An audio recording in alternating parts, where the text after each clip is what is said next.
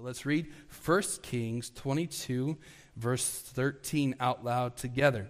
And the messenger that was gone to call Micaiah spake unto him, saying, Behold now, the words of the prophets declare good unto the king with one mouth. Let thy word, I pray thee, be like the word of one of them, and speak that which is good. And Micaiah said, As the Lord liveth, what the Lord saith unto me, that will I speak. Let's pray. God, I pray that you would use your word today to minister to us, Lord. I pray that you would help us to see the truth as the only thing that we should speak. Lord, what your word says is what we should believe and what we should say and what we should teach. Lord, help us to not agree with the world when they're becoming more and more politically correct and, Lord, less biblically correct. I thank you for some a semblance of morality in some places. And sad to say, Lord, it's not even in some churches. But I thank you for some parts of the culture that are still fighting for the truth. Even though some people aren't saved, they still, because of your common grace to all men, where we have a conscience with your law written on it, we have an understanding of what's right and what's wrong. But Lord, help us to realize that just because somebody says that this is their truth, that doesn't make it right. Lord, we know that there's an objective opinion from Almighty God, and it's written down in your word. And so I pray that you'd help us to become submitted to your word and help us to not cave in. And Lord, I thank you so much for your Holy Spirit that helps us, gives us strength in this day. In Jesus' name I pray. Amen. Please be seated. As a church, we need to be the pillar and the ground of the truth. Amen. That's what God called us to be. We're not supposed to be going along with the crowd. We're supposed to affect the crowd.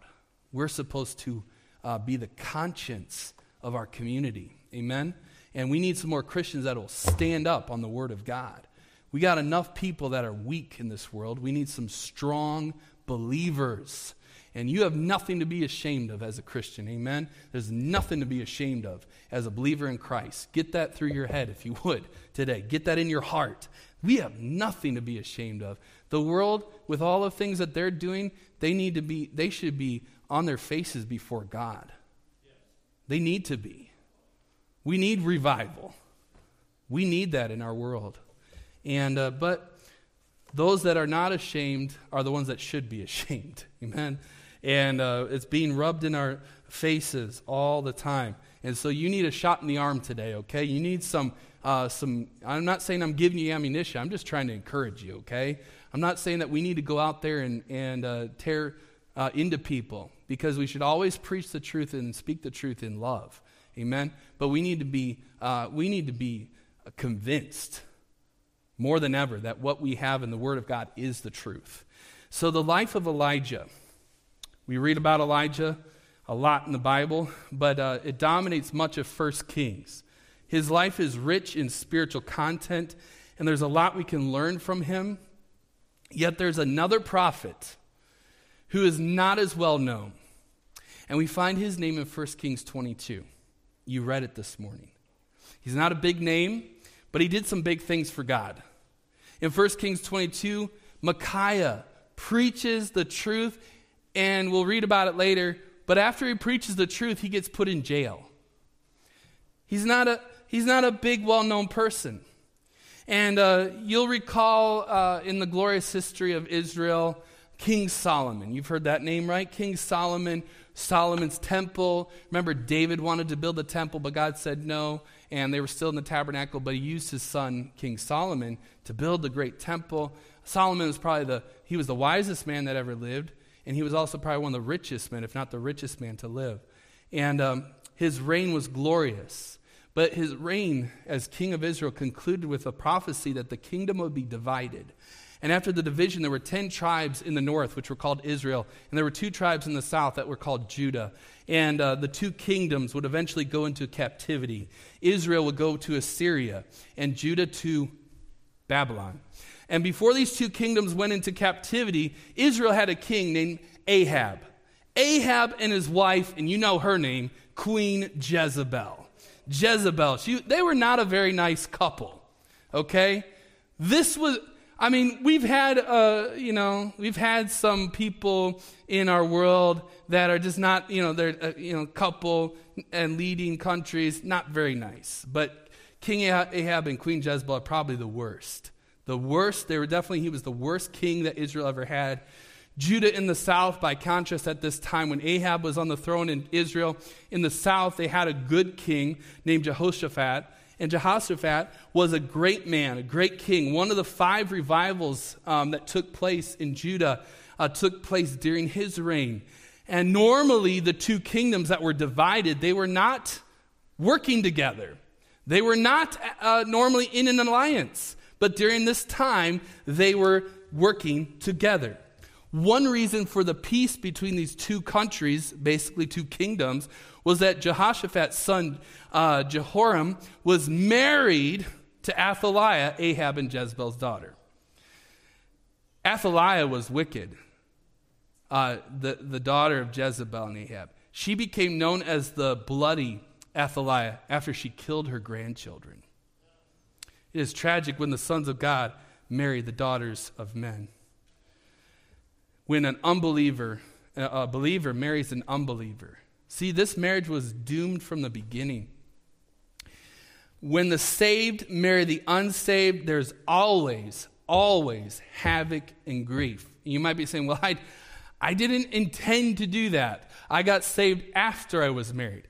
And you understand how difficult that can be. But can you imagine intentionally going into marriage knowing as a believer that this person is not saved? And many times people justify it by saying, well, I'm gonna win them to Christ. Well, don't get married to win them to Christ, okay? Because God didn't call you to do that.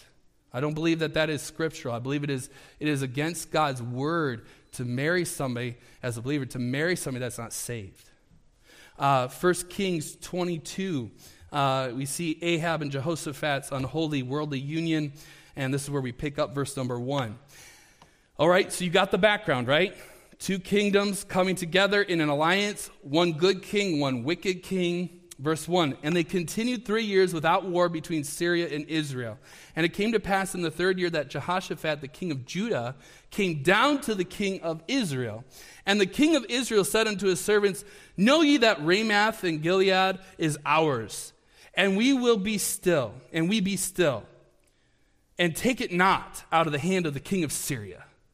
And he said unto Jehoshaphat, Ahab says, wilt thou go with me to battle to Ramoth Gilead? And Jehoshaphat said to the king of Israel, I am as thou art, my people as thy people, my horses as thy horses. Here they come together for political reasons. They agreed to an alliance with Ahab. Jehoshaphat and Ahab come together for the purpose of taking Ramoth Gilead. And this was a good king still, Jehoshaphat, but later he, of course, is condemned for what he did. In 2 Chronicles 9:19-2, Jehu the son of Hanani, the seer, went out to meet him and said to King Jehoshaphat, shouldest thou help the ungodly and love them that hate the Lord? Therefore, wrath is upon thee from before the Lord. Hey, you could be a good king. You could be a good Christian and get involved with the wrong people, thinking that you're doing it for the right reason. But I'm telling you that Bob Jones Sr. said it's never right to do wrong in order for a chance to do right. Sometimes we think the end justifies the means, and we get pragmatic with things, and we say, well, ultimately it's going to turn out to be the right thing. But it's never, ever right to sin. If you think that, well, somehow it's going to all work out and God will be pleased, God is never pleased, okay? It is better to obey than to sacrifice, all right?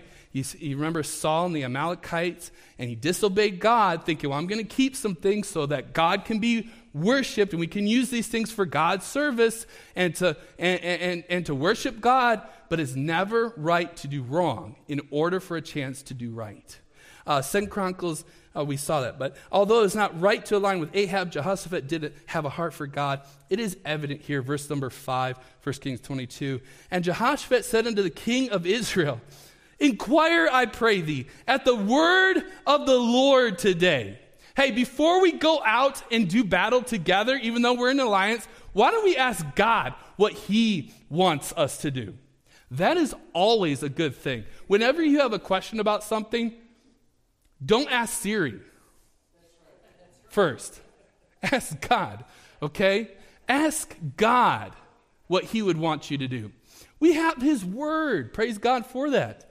We have his Holy Spirit living inside of us as a born-again Christian. We need to go to God. We are without excuse if we say, well, I didn't know. Well, God says, well, I told you. He said, well, I didn't hear you say that. Well, you weren't listening. That's right. And how many of you ever had that? Don't raise your hand. Had that discussion with your spouse.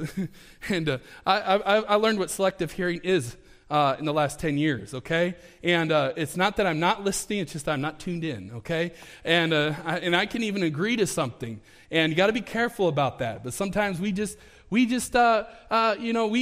that God is supposed to somehow write things in the sky, whack us over the head with a 2x4. He's supposed to come and shake us and say, what are you doing? But he does do that through his word and his spirit. You just have to tune in. Listen to what God's saying.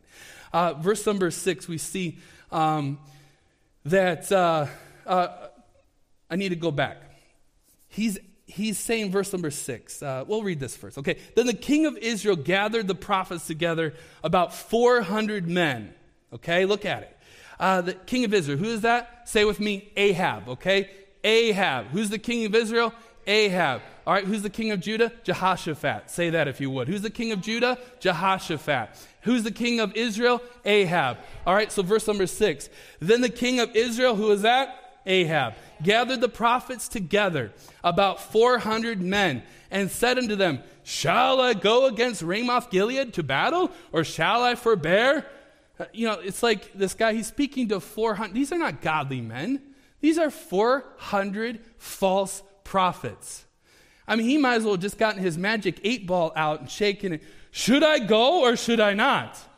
Definitely should go. And these guys say to him, go up, for the Lord shall deliver it unto the hand of the king. Why did they tell him that? They didn't hear from God. They didn't have a word from the Lord. They just wanted to be men pleasers, and they knew what the king wanted to do, and so they told him what he wanted to hear. So there's 400 prophets. But they weren't prophets of the Lord. Ahab liked what they had to say. But then we have a godly king who responds, even though he's not exactly doing everything right by aligning with this man, but he does have a heart for the Lord. Verse 7. And Jehoshaphat, who is that? The king of Judah, said, is there not here a prophet of the Lord besides, that we might inquire of him? What is he saying? Okay, I heard from your 400 pagan worshiping prophets here. Do you have a man of God somewhere that we could talk to? Somebody that actually knows the Lord? Since we are Israel, Judah, we're supposed to be Jehovah's people. Do you have a man of God that we can inquire and ask him? Then we see Ahab's response. And the king of Israel, who was Ahab, all right, come on, work with me here, work with me. The king of Israel, who is Ahab, said unto Jehoshaphat, who is the king of Judah, there is yet one man, say it with me, next word, verse 8, Micaiah. There is one man named who? Micaiah, the son of Imlah, by whom we may inquire of the Lord, but I hate him. For he does not prophesy good concerning me, but evil. Hey, when you're doing the wrong thing, sometimes you don't like what the Bible's saying. Sometimes you don't like what the Holy Spirit's saying. Sometimes you don't like what the preacher's saying. And sometimes we begin to hate people that are telling us to do right when we're doing wrong. We want to do what's right, wrong. And then somebody comes along and says, hold on, as my dad used to say, straighten up and fly right. Come on, what are you doing? Get your act together. So then he says here, he's like, I hate him. Verse 8, don't miss it. For he doth not prophesy good concerning me, but evil. And Jehoshaphat said, let not the king say so. Then the king of Israel called of an officer and said, hasten hither Micaiah, the son of Imlah. And the king of Israel and Jehoshaphat, the king of Judah, sat each on his throne, having put on their robes in a void place in the entrance of the gate of Samaria. And all the prophets prophesied before them. And Zedekiah the son of Kenaiah made him horns of iron and said, Thus saith the Lord, with these shalt thou push the Syrians until thou have consumed them. And all the prophets prophesied so, saying, Go up to Ramoth Gilead and prosper, for the Lord shall deliver it unto the king's hand. All right, Micaiah hasn't showed up yet. Ahab's messenger is prepping Micaiah. He's basically going to say in the next verse, he's going to say, don't upset the king now. The 400 prophets have already prophesied. And this is what they said. So you better not disagree with them, because that's who the king wants to hear from. They said what the king wants them to say. Go along with the crowd. Don't stick out like a sore thumb. Don't go against you could put any word in there, but what were you thinking? The current, the grain, the flow, right? Don't go against the men of God. Hey, just because 400 preachers say something's right doesn't mean it's right. That's why we bring our Bible to church, amen? Because even this preacher has gotten it wrong before. But by God's grace, I'm trying to do follow the word, amen? Just follow the Bible. If you follow the Bible, you can't be wrong. Rightly dividing the word of truth. We need to study the word. Study it. What does it say? Not just what one verse says, okay? That's where you get into false teaching. But what does the whole counsel of God's word say on this matter? Amen? And so we see what Micaiah the prophet is saying here. I don't want to miss this. All right, so verse 13. I already kind of told you what it said here, but let's read it. And the messenger that was gone to call Micaiah, remember Ahab said, go get the prophet. Go get him. I know what he's going to say, but go get him. He says, speak unto him, saying, and Micaiah, he says to Micaiah, come on, let's go talk to the king. And he says, behold, now the words of the prophets declare good unto the king with one mouth. They're in unison. They're in one accord. They agree. He says, let thy word, I pray thee, be like the word of one of them, and speak that which is good. Hey, did you notice he didn't say speak that which is true? Speak that which is good. I want to hear some good news. Hey, before you can hear good news, you need to know the bad news. Amen? Hey, there is good news. There's always good news. God always has good news. But that means we have to know some bad news first. What is true? What is right? What is true? What does God think? Now, what does any preacher out there think? What does YouTube say? That's dangerous. The internet is dangerous in many ways. Get ourselves into trouble on that thing. Looking for the right answers. I'll be honest with you. As we grow spiritually, we begin to discern right from wrong.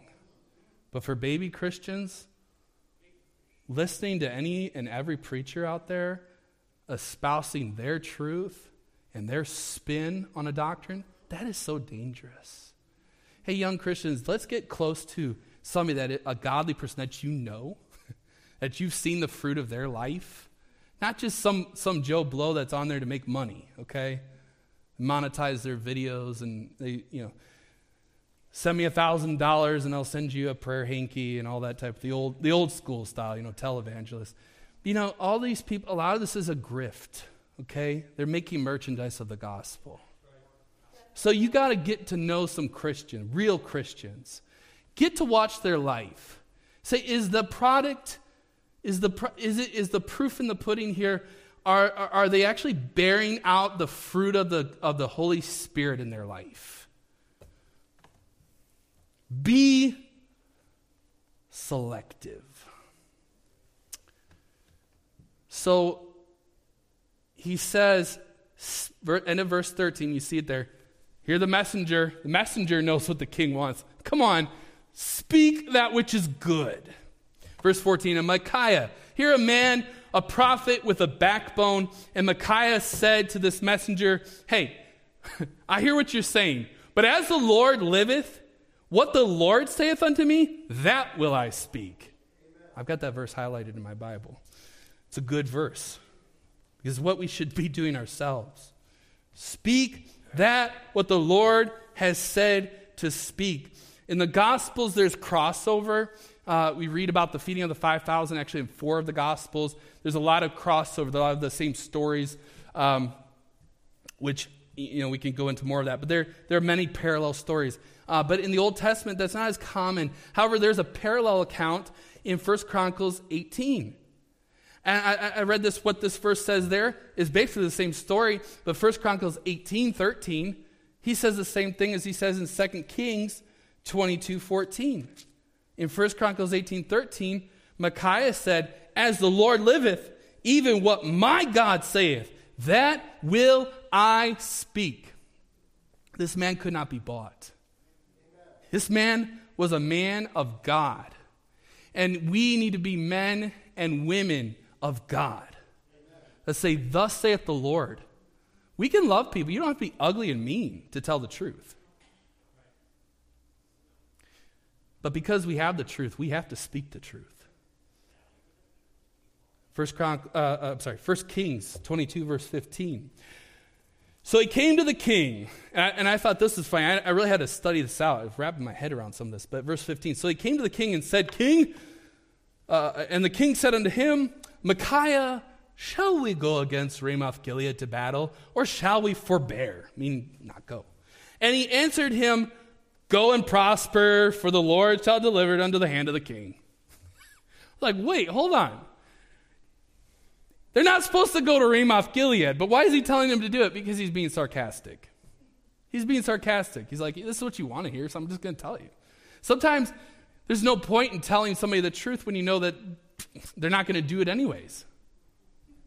I don't know if that's exactly what's in his heart. I don't want to read into it too much, but he's being sarcastic. Because verse 16, he says, stop. Ahab's like, stop. I told you 1,000,000 times to tell me the truth. Don't lie to me. Verse 16, the king said unto him, how many times shall I adjure thee that thou tell me nothing but that which is true in the name of the Lord? That goes to tell you that Ahab knew what was right. He is guilty before God. He knew it was right. And there's many times we know what's right. We just want to find. That's why we troll people. We go on the internet, we talk to people. We find people that, who's going to agree with me? Because I want to do this. I really want to do this. So I don't want to hear from the preacher. I don't want to hear from that Christian. I don't want to hear from them. I don't want to hear what the Word of God says. Hey, also get around some mature Christians that have actually lived the Christian life, that have actually produced something in their life. And listen to what they have to say. That's called wisdom. Wisdom. Wisdom is the principal thing. With all thy getting, get understanding, wisdom. Wisdom. Buy the truth. Sell it not. We need wisdom. So he says, all right, I've told you, stop. Tell me the truth, man. I mean, just get this out of the way. Let's not, he's like, let's stop doing this dance. Every time you come around, I told you, tell me the truth.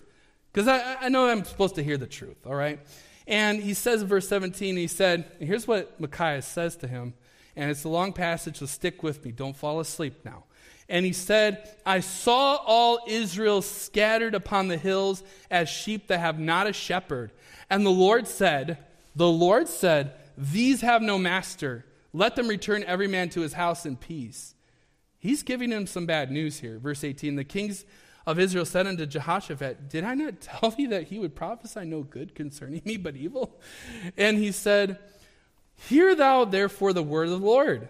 I saw the Lord sitting on his throne, and all the hosts of heaven standing by him on his right hand and on his left. And the Lord said, who shall persuade Ahab that he may go up and fall at Ramoth Gilead? And one said unto this manner, and another on this other man, on that manner.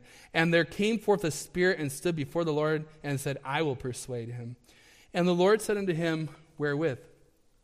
And he said, I will go forth and I will be a lying spirit in the mouth of all his prophets. And he said, thou shalt persuade him, and prevail also. Go forth and do so. Now therefore, behold, the Lord hath put a lying spirit in the mouth of all these prophets, and the Lord hath spoken evil concerning thee.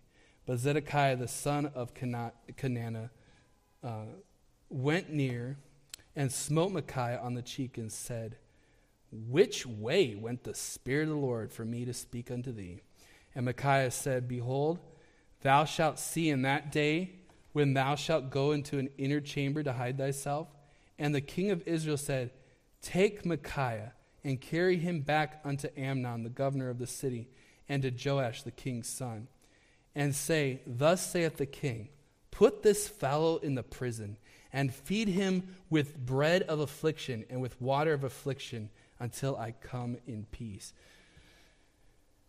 And Micaiah said, if thou return at all in peace, the Lord hath not spoken by me. And he said, hearken, O people, every one of you. He said, this is true. This is going to happen. And the king knew it. The king didn't want to hear it. So he said, put him into prison. No bread, nothing but bread, and water until he returns safely from battle. And that's the last we hear of Micaiah.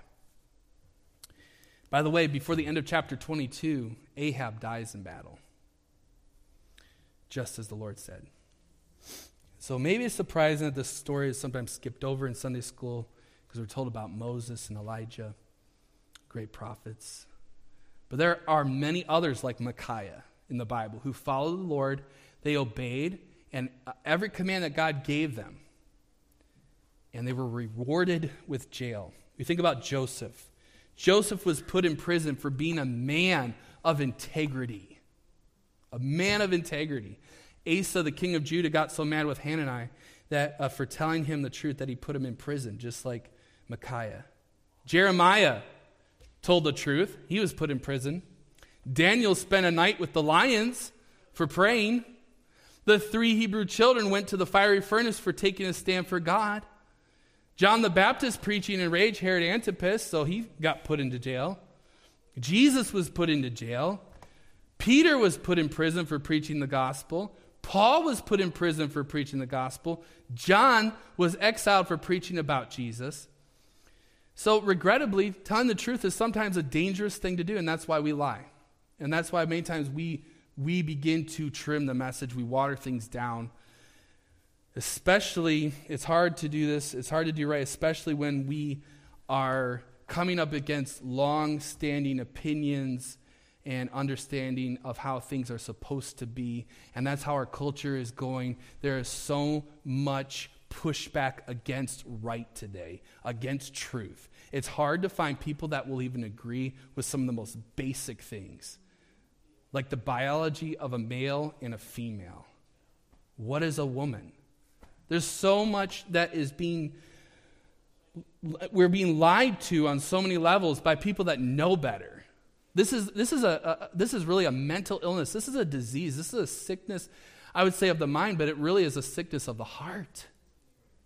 Sin. The heart is deceitful and desperately wicked. Who can know it? And uncovering lies can lead to the loss of friends, the loss of family, the loss of career, even the loss of life for some. People are still being put into jail for telling the truth. George Orwell said, telling the truth is in an environment of deceit is a revolutionary act. You don't have to go very far to get into trouble for being honest or telling the truth today.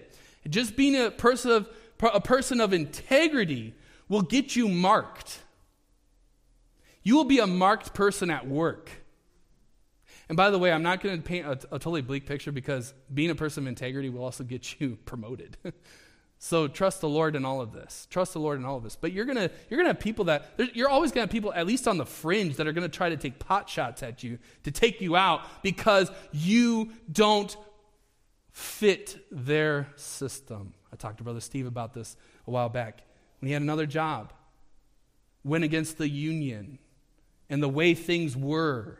and the way things are supposed to be. And some of you have that, especially here in this city. We have a lot of unions and all that. And I'm not saying that it's always 100% wrong or bad, but I'm going to tell you right now that there's a lot of pressure, and you know that. But we need to not cave in. We need to stand for what is right. Stand for what is right. Stand for what is right. I love what Micaiah said. As the Lord liveth, what the Lord saith unto me, that will I speak. It may not be pleasant, but I'm going to say it. It may not be prudent, but I'm going to say it. It may not be pleasing to the ears. It may not be good for me to hear that or for them to hear that, but I'm still going to say that. I'm still going to say the truth. It may not be profitable, but I must speak the truth. I may not get a promotion, but I'm going to speak the truth. I will not be intimidated by the king. What God says to me, that I will say. And sometimes we see things going on, and we are baffled that nobody is saying anything. Sometimes we begin to think, am I wrong? Why is it that none of the good people that I looked up to are saying anything against this wickedness? But my friend, thank God for the objective truth of his word, and we have a foundation to stand upon. It's not my opinion. It's not what some preacher that I listen to thinks. It's not what some pundit on television thinks. It's not what some politician says. We have the word of God, and thus saith the Lord. And if nobody else stands with us, we still should stand. It could be 400 to 1. But praise God, that one was still right. How about all the all too common videos of an innocent person being attacked, maligned, whatever, and nobody is coming to their aid? Every able-bodied person is either running away or they're standing around with their phone out. I hate that. Like we need one more video. We need a generation of Christians that stand against the tide. There are enough weak Christians who are too nice to speak up when Jesus is being slandered or our brethren are being attacked. The scriptures implore us to be kind to each other, but kindness isn't weakness or niceness. It isn't always easy to speak the truth, but I am thankful for a clear conscience and the restful sleep at night it brings. By God's grace, may our conscience be clear before God and men. You know, there's been times where I've said what people wanted to hear. I'm not saying I did that from the pulpit, but there's been times where I caved in, and I just said what people wanted to hear. And guess what? I didn't sleep well. But there's been times where I said what people didn't want to hear, but it was the right thing. I slept just fine because my conscience was clear. Don't you want that? Now, these 3 points I borrowed from another preacher, but there's 3 points that I thought were good. I couldn't improve on it. But number 1, it is better to stand along with the truth. Or I should say, it's better to stand united with the truth than to be, divided with the truth than to be united with the multitude. I think I wrote that down wrong. But it is better to stand divided with the truth than to be united with the multitude. Just because everyone else is doing something doesn't mean it's the right thing to do. My dad used to come to my grandpa and say, Dad, in their 2000 student high school, there were lots of opportunities for sin. And a lot of the students would go and party, and of course, many of those parties involved the keg, and they would have their keggers up on the hill, up on the mountain, where they lived in Missoula, Montana. And my dad's desire was not to go out and do all of those things, but he wanted to be with his friends. And so he'd come to my grandpa and he'd say, Dad, everybody's going. Everybody's going. You ever been like that? You know, I'm the only one not going. Everybody's doing it. There's lots of opportunities. When you have teenagers, you'll have lots of opportunities to have this interaction. Some of you already have had it. Everybody's going. Everybody's doing it. And my grandpa wisely said to him, not everybody's going. My dad said, what? Well, who's not going? Everybody's going. Who's not going? He said, you and your brother aren't going, so not everybody's going. Just because everyone's doing it does not make it right. Ahab wanted this prophet to come in and rubber stamp, everybody else said 400 to 1. You idiot, come on, get along got to go along to get along now. I'm going to throw you in jail if you don't agree with these other 400 preachers. That's okay, because not everybody's doing it. I'm not doing it because God's not doing it. In Psalm 133:1, which I love this verse, the Bible says, behold, how good and how pleasant it is for brethren to dwell together in unity. And we need to do everything that we can by God's grace to have unity in the church, amen? And to be unified, to bear and forbear. We should seek for unity, but it must only be unity that the Holy Spirit can say amen to. Just keep in mind that the majority is almost always wrong. Did you know that? You think about any situation, the majority is almost always wrong. In Micaiah's case, it was 400 wrong and only 1 right. The prophets are all in agreement. They're in consensus. Don't get the king mad. But today, everybody wants uniformity. They want to go along, to get along. To say that Jesus Christ is the only way to heaven is to say that the Bible is the Word of God is going against the flow, against the grain. And if you say that Jesus is the only way, they will brand you as a bigot. And you may feel all alone, but you are correct. Jesus is the only way because that's what the Bible says. That's what the Bible says. It's not a message of rejection, and it's a message of actually inclusion. Because Jesus is the only way. It's an exclusive message, but he receives all who come to him. He will in no wise cast out. God doesn't reject people if they want to come to him. The Bible says, they that seek me early shall find me. If you're looking for God, he will reveal himself to you because he loves you. Jesus died for you. And so we can't lie about the facts, about truth, okay? We can't lie about truth and say, well, your way is fine. You can go to God your way, and I'll go to God my way. And we'll just all live together in harmony, and we'll be happy, and we can coexist. All the while, you know that Jesus is the only way. You are actually harming that person. You are being unkind to that person by being nice to them. Anyways, I hope you get that. But men of God have always stood alone. Noah had to stand alone when he preached. Elijah stood alone on Mount Carmel against the 450 prophets of Baal. When we stand alone, my friend, don't forget that we are not alone. Think of letter A, Shadrach, Meshach, and Abednego. They stood alone. In a fiery furnace, they were all thrown in. Nebuchadnezzar thought it was their end. But God was there. He never let them go. Shadrach, Meshach, and Abednego, Daniel 3:25, he answered and said, lo, I see not Shadrach, Meshach, and Abednego, not just 3, I see 4 men loose walking in the midst of the fire, and they have no hurt. And the form of the 4th is like the Son of God. Guess who was with Shadrach, Meshach, and Abednego? Jesus was with them in the fire.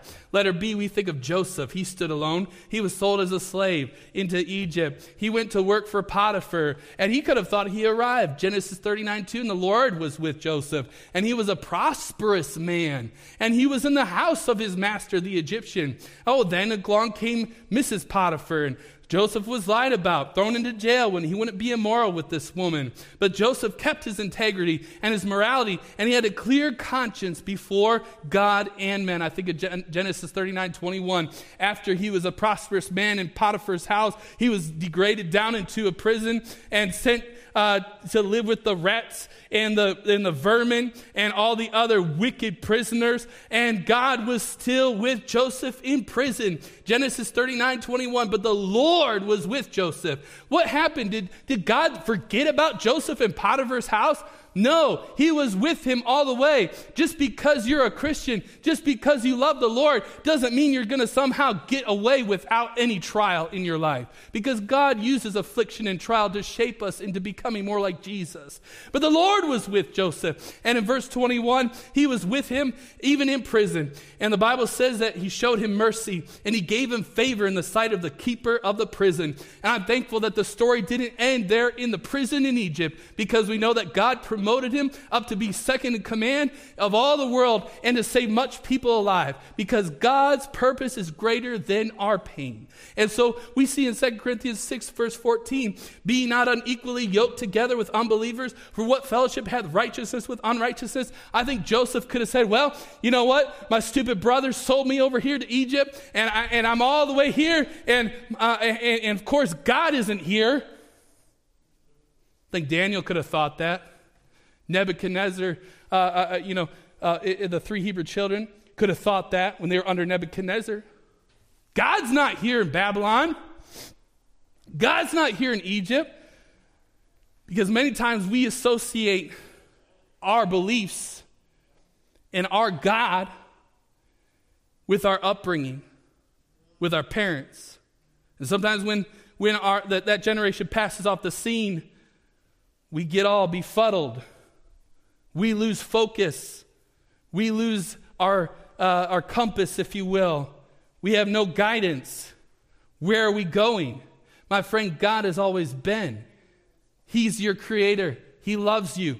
Jesus died for you. He's your Savior. Just because your guru and your the ones you love, the people that you looked up to, maybe the preacher that you looked up to fell or died or whatever, but just because somebody in your life is gone doesn't mean that God is gone. Just because you got moved over to Egypt or Babylon or somewhere where you don't want to be, far away from what was all familiar to you, doesn't mean that God somehow is not there, because in that situation, God was still with Joseph, and he promoted him up to being a very powerful person for his purpose. And he decided there, even at Potiphar's house, I'm not going to do what's wrong. I'm going to do what's right. I don't care what this woman does. I don't care what she looks like. I don't care what this is going to mean for me. I don't care if it means that I get killed. But I'm going to do what's right, no matter what. And so, my friend, let's not be unequally yoked with unbelievers. Let's not do things that are wrong. Let's not get involved with things just because somehow we think, well, God doesn't care. God's not anywhere around. Where's God in my life? God deserted me. He abandoned me. And sometimes we can feel like that. But that just means that God's allowing us to go through something difficult. And so the Bible says, for what fellowship, 2 Corinthians 6, what fellowship hath righteousness with unrighteousness? And what communion hath light with darkness? And what concord, that means what agreement, hath Christ with Belial? Belial is the god of worthlessness. God is a God of purpose and a God of hope and of integrity and salvation, and all that is good. And what fellowship have we who are children of the light with those who are children of the darkness? I'm not saying that you can't work alongside people that aren't saved, because all of us have to. I'm not saying you can't rub shoulders or be neighbors. I'm not saying that we somehow go into some kind of a exclusive community and we shut the world out completely. But my friend, we need to understand we can't isolate ourselves from the world, but we should insulate. We should be as careful as we can be with our interactions and fellowships and the places that we go after work, and the places that we go in our time off, and the place that we go, and the things that we even do at work. Sometimes it means you need to quit a job because there's some ungodly things going on in that workplace. And my hope for you that is maybe married to somebody that's not saved, you do all that you can to follow the scriptures and love that person for the Lord and bring them to Christ. Not every situation is going to be easy. But he says, what part hath the believer, he that believeth an infidel? What agreement hath the temple of God with idols? For ye are the temple of the living God, as God hath said, I will dwell in them and walk in them, and will be their God, and they shall be my people. Let her see Paul stood, and go with me very quickly so we can go to lunch here today. 2 Timothy chapter 4, please turn there if you would. 2 Timothy 4, verse 9. The Bible says, here's Paul. This is the last chapter that Paul wrote in the Bible. If you go to the next page, you see the book of Titus. That's not necessarily the next book Paul wrote. 2 Timothy is the last book that Paul wrote, the last epistle, last letter that we have a copy of in the scriptures. And this is right before he's executed. for Jesus. And he says in verse number 9, do thy diligence, give him some instructions, do thy diligence to come shortly unto me, for Demas hath forsaken me, having loved this present world, and is departed unto Thessalonica, Crescens, to Galatia, Titus, to Dalmatia. Only Luke is with me. Take Mark and bring him with thee. He is profitable to me for the ministry. And Tychicus have I sent to Ephesus. The cloak that I left in Troas with Carpus, when thou comest, bring it with thee, and the books, especially the parchments. Alexander the coppersmith did me much evil. The Lord reward him according to his works, of whom be thou aware also, for he hath greatly withstood our words. And my first answer, no man stood me. Well, the first time he went to court, he's talking about his trial that he had. He said, the first answer, no man stood with me, but all men forsook me. I pray God that it may not be laid to their charge. Wow, think about this man who could be totally bitter because of those that said that they believed what he believed and stood with him at one time, but they forsook him when things got hard and difficult. I think of like Jesus. Paul here went to court, nobody was with him. To sit in the gallery, to just stand there with him at his side, to advocate for him. But Paul says, I forgive them for what they did. I pray God that it may not be laid to their charge. Verse 17, notwithstanding the Lord stood with me. Hey, like I said, when you stand alone, you are not standing alone. Praise God for that. Jesus is with you. And my friend, if we would all just come together in agreement, in unity around the Word of God and the Lord and the Word, and we stand on truth in this day and age, thank God for the church. God knew we would need a church, and so you need the church, and the church needs you, as we talked about last week. But you need to be unified with this body of believers, and you need this church. You don't know it now, but there's going to come a point where you're going to feel all alone. And when you've deserted the church, you're not going to have a church that knows about your problems. Not that we don't care, but we don't know about it because you're not here. Be here. Be a part of what's going on at this location with these people, wherever we may be, with God's people. He says there, notwithstanding, verse 17, don't miss this, please. I know some of you probably didn't even turn, but 2 Timothy 4:17, notwithstanding, no matter what happened, the Lord stood with me and strengthened me, that by me the preaching might be fully known, and that all the Gentiles might hear. And I was delivered out of the mouth of the lion, and the Lord shall deliver me from every evil work, and will preserve me unto his heavenly kingdom, to whom be glory forever and ever. Amen. I'll stop there. But we see that Paul had to stand alone.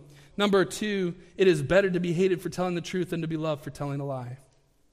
We're not called to be loved by everybody, but to bear the reproach of Jesus. As you read the Bible, you will not find anybody that stood for truth that was loved by everybody. It was impossible. It's impossible for us to be taking a strong stand and still be loved by everybody. You're going to have family members that turn their back on you. I'm sorry, I'm not preaching the popular message that is being preached today, where come to Jesus, everything's going to be sunshine and rainbows and flowers and glitter and all that. Because the truth of the matter is, Jesus said, if you follow me, you're going to face persecution.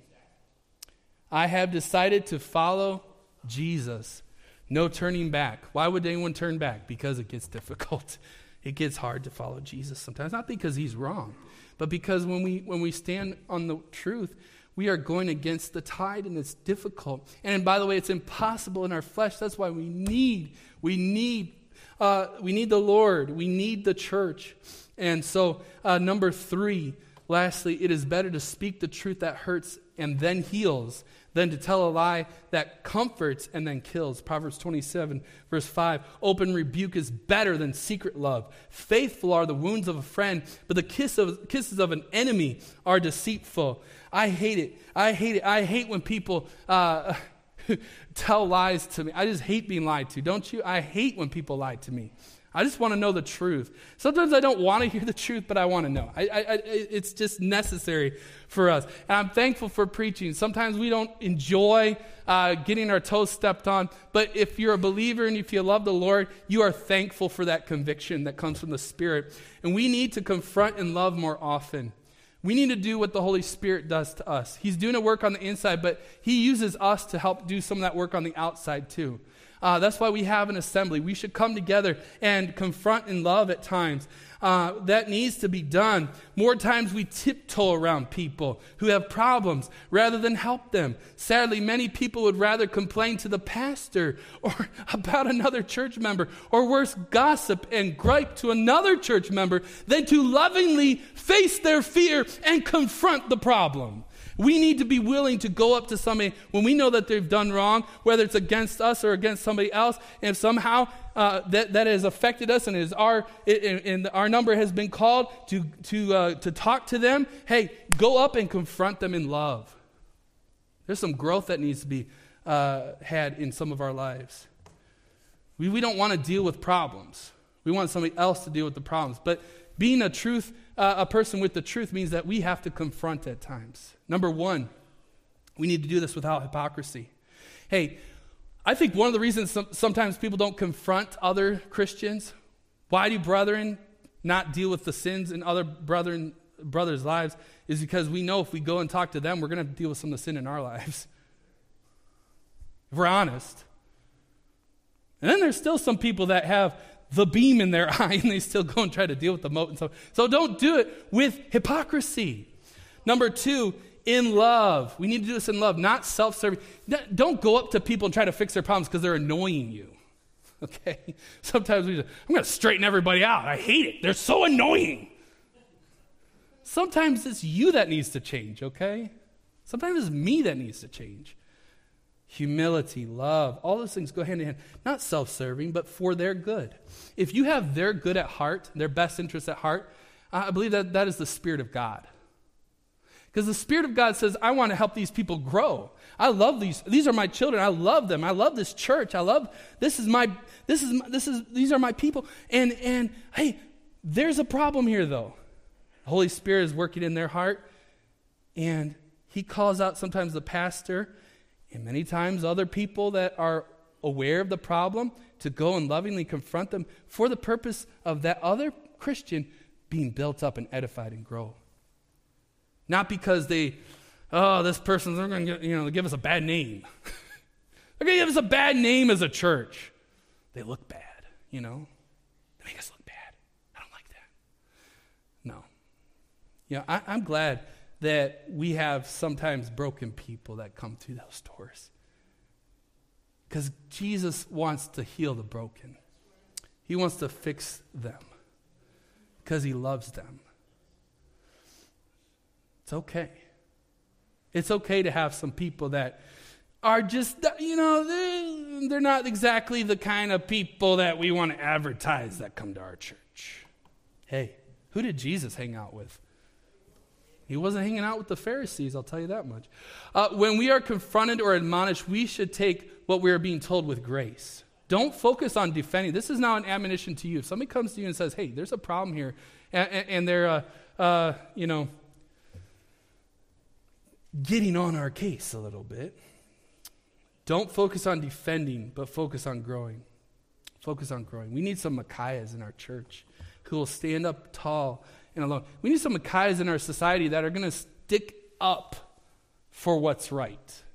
Stand up for Jesus. We sing about it. Why don't we do it? Stand up for Jesus, ye soldiers of the cross. Lift high his royal banner, it must not suffer loss. All right, we'll do that as long as we're at church. But outside of church, isn't that sad? We need some Micaiahs who will stand alone if necessary and speak the truth of God's word. Stand up against the corruption in your workplace. Stand up. You might be saying, that's like taking on the mob, Pastor. I'm not going to do that. I might get, they might put a hit out on me. They'll get a different job if you need to. But we need to do what's right. If God has given you the opportunity to do what's right, then you are wrong to not take that opportunity. We need some young men who are going to be men of integrity, not giving into the world, the flesh, and the devil, not going along with the flow. As they say, any old dead fish can go downstream. It takes the live fish to go upstream. Amen? We need some living fish.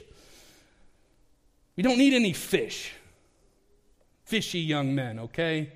That was a term back in the early 2009 when I was growing up. They're a fish. You know what I mean? That was limp, weak.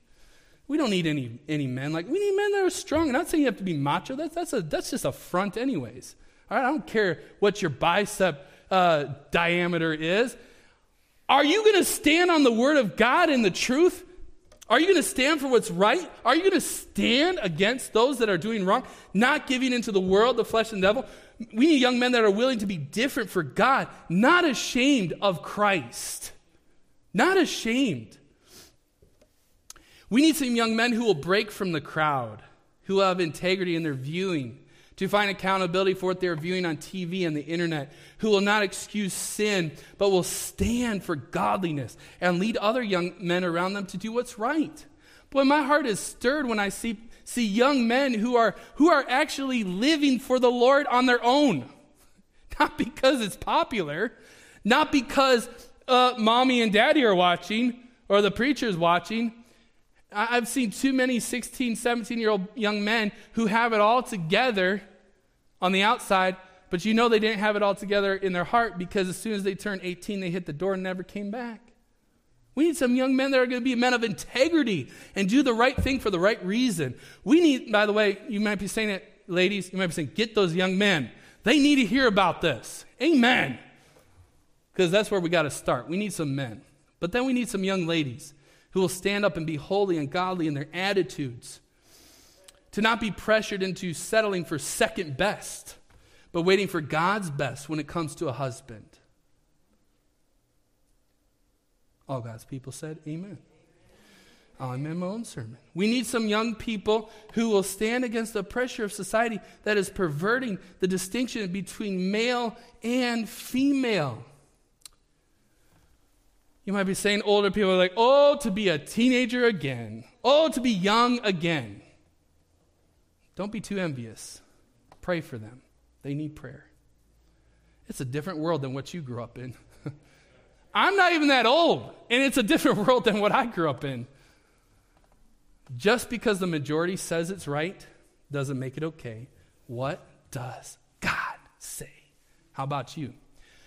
We don't have a lot of people that come to the altar at times, but I think it would be appropriate for you. If God moves in your heart, you just come up and you stand or kneel. You stand or kneel with those that you want by your side. When things go bad, when the bottom of your life falls out,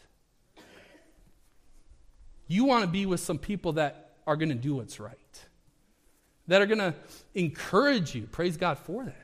But also keep you accountable. We need that. We need that. Amen? Thank you. Thank you for your prayers. Thank you for listening. Let's pray. Standing to our feet with every head bowed and every eye closed. Let's pray. Father, I thank you for your word. I know we took a little extra time here. Sometimes it's hard for us to focus, but I pray that your word got into our hearts today. We'd realize that we need to stop critiquing everyone else and take some time to evaluate our position, where we are at spiritually. Are we doing what's right before we begin to correct others? But Lord, when we are right with you and we know we have your word, I think it is commanded of us to stand up against that which is wrong. I pray that we have a generation who is being criticized right now. I don't like that. But God, every generation criticizes the next generation. But I pray that we would not put them down, these young, maybe the teenagers or young adults, put them down as much as we pray them up. I pray that you would help us to encourage and love one another. I pray that we would stand together at this altar today, and in our heart, whatever decision it is that we're making, we would say, Lord, help me to do what's right. Help me to put you first. And whatever specific things need to be dealt with, I pray that you would have your way in this building, in this meeting. I pray for all those that are here, whether in person or online. God, I pray that you would just help us to have a better life because of some of the decisions that will be made today for your glory. Lord, I know that sometimes it's hard to do what's right, but thank you for the clear conscience. Thank you for the restful night's sleep that we get when we actually stand for truth and we do what's right. It doesn't matter if we're sleeping in our bed at home, or we might have to go down to a jail cell at some point. But Lord, there's nothing like knowing that we did what was right and we honored you and we have a clear conscience before you and man. So I do pray that you'd help us with that today, to not just raise a bunch of nice children, but children that have some integrity and grit and conviction.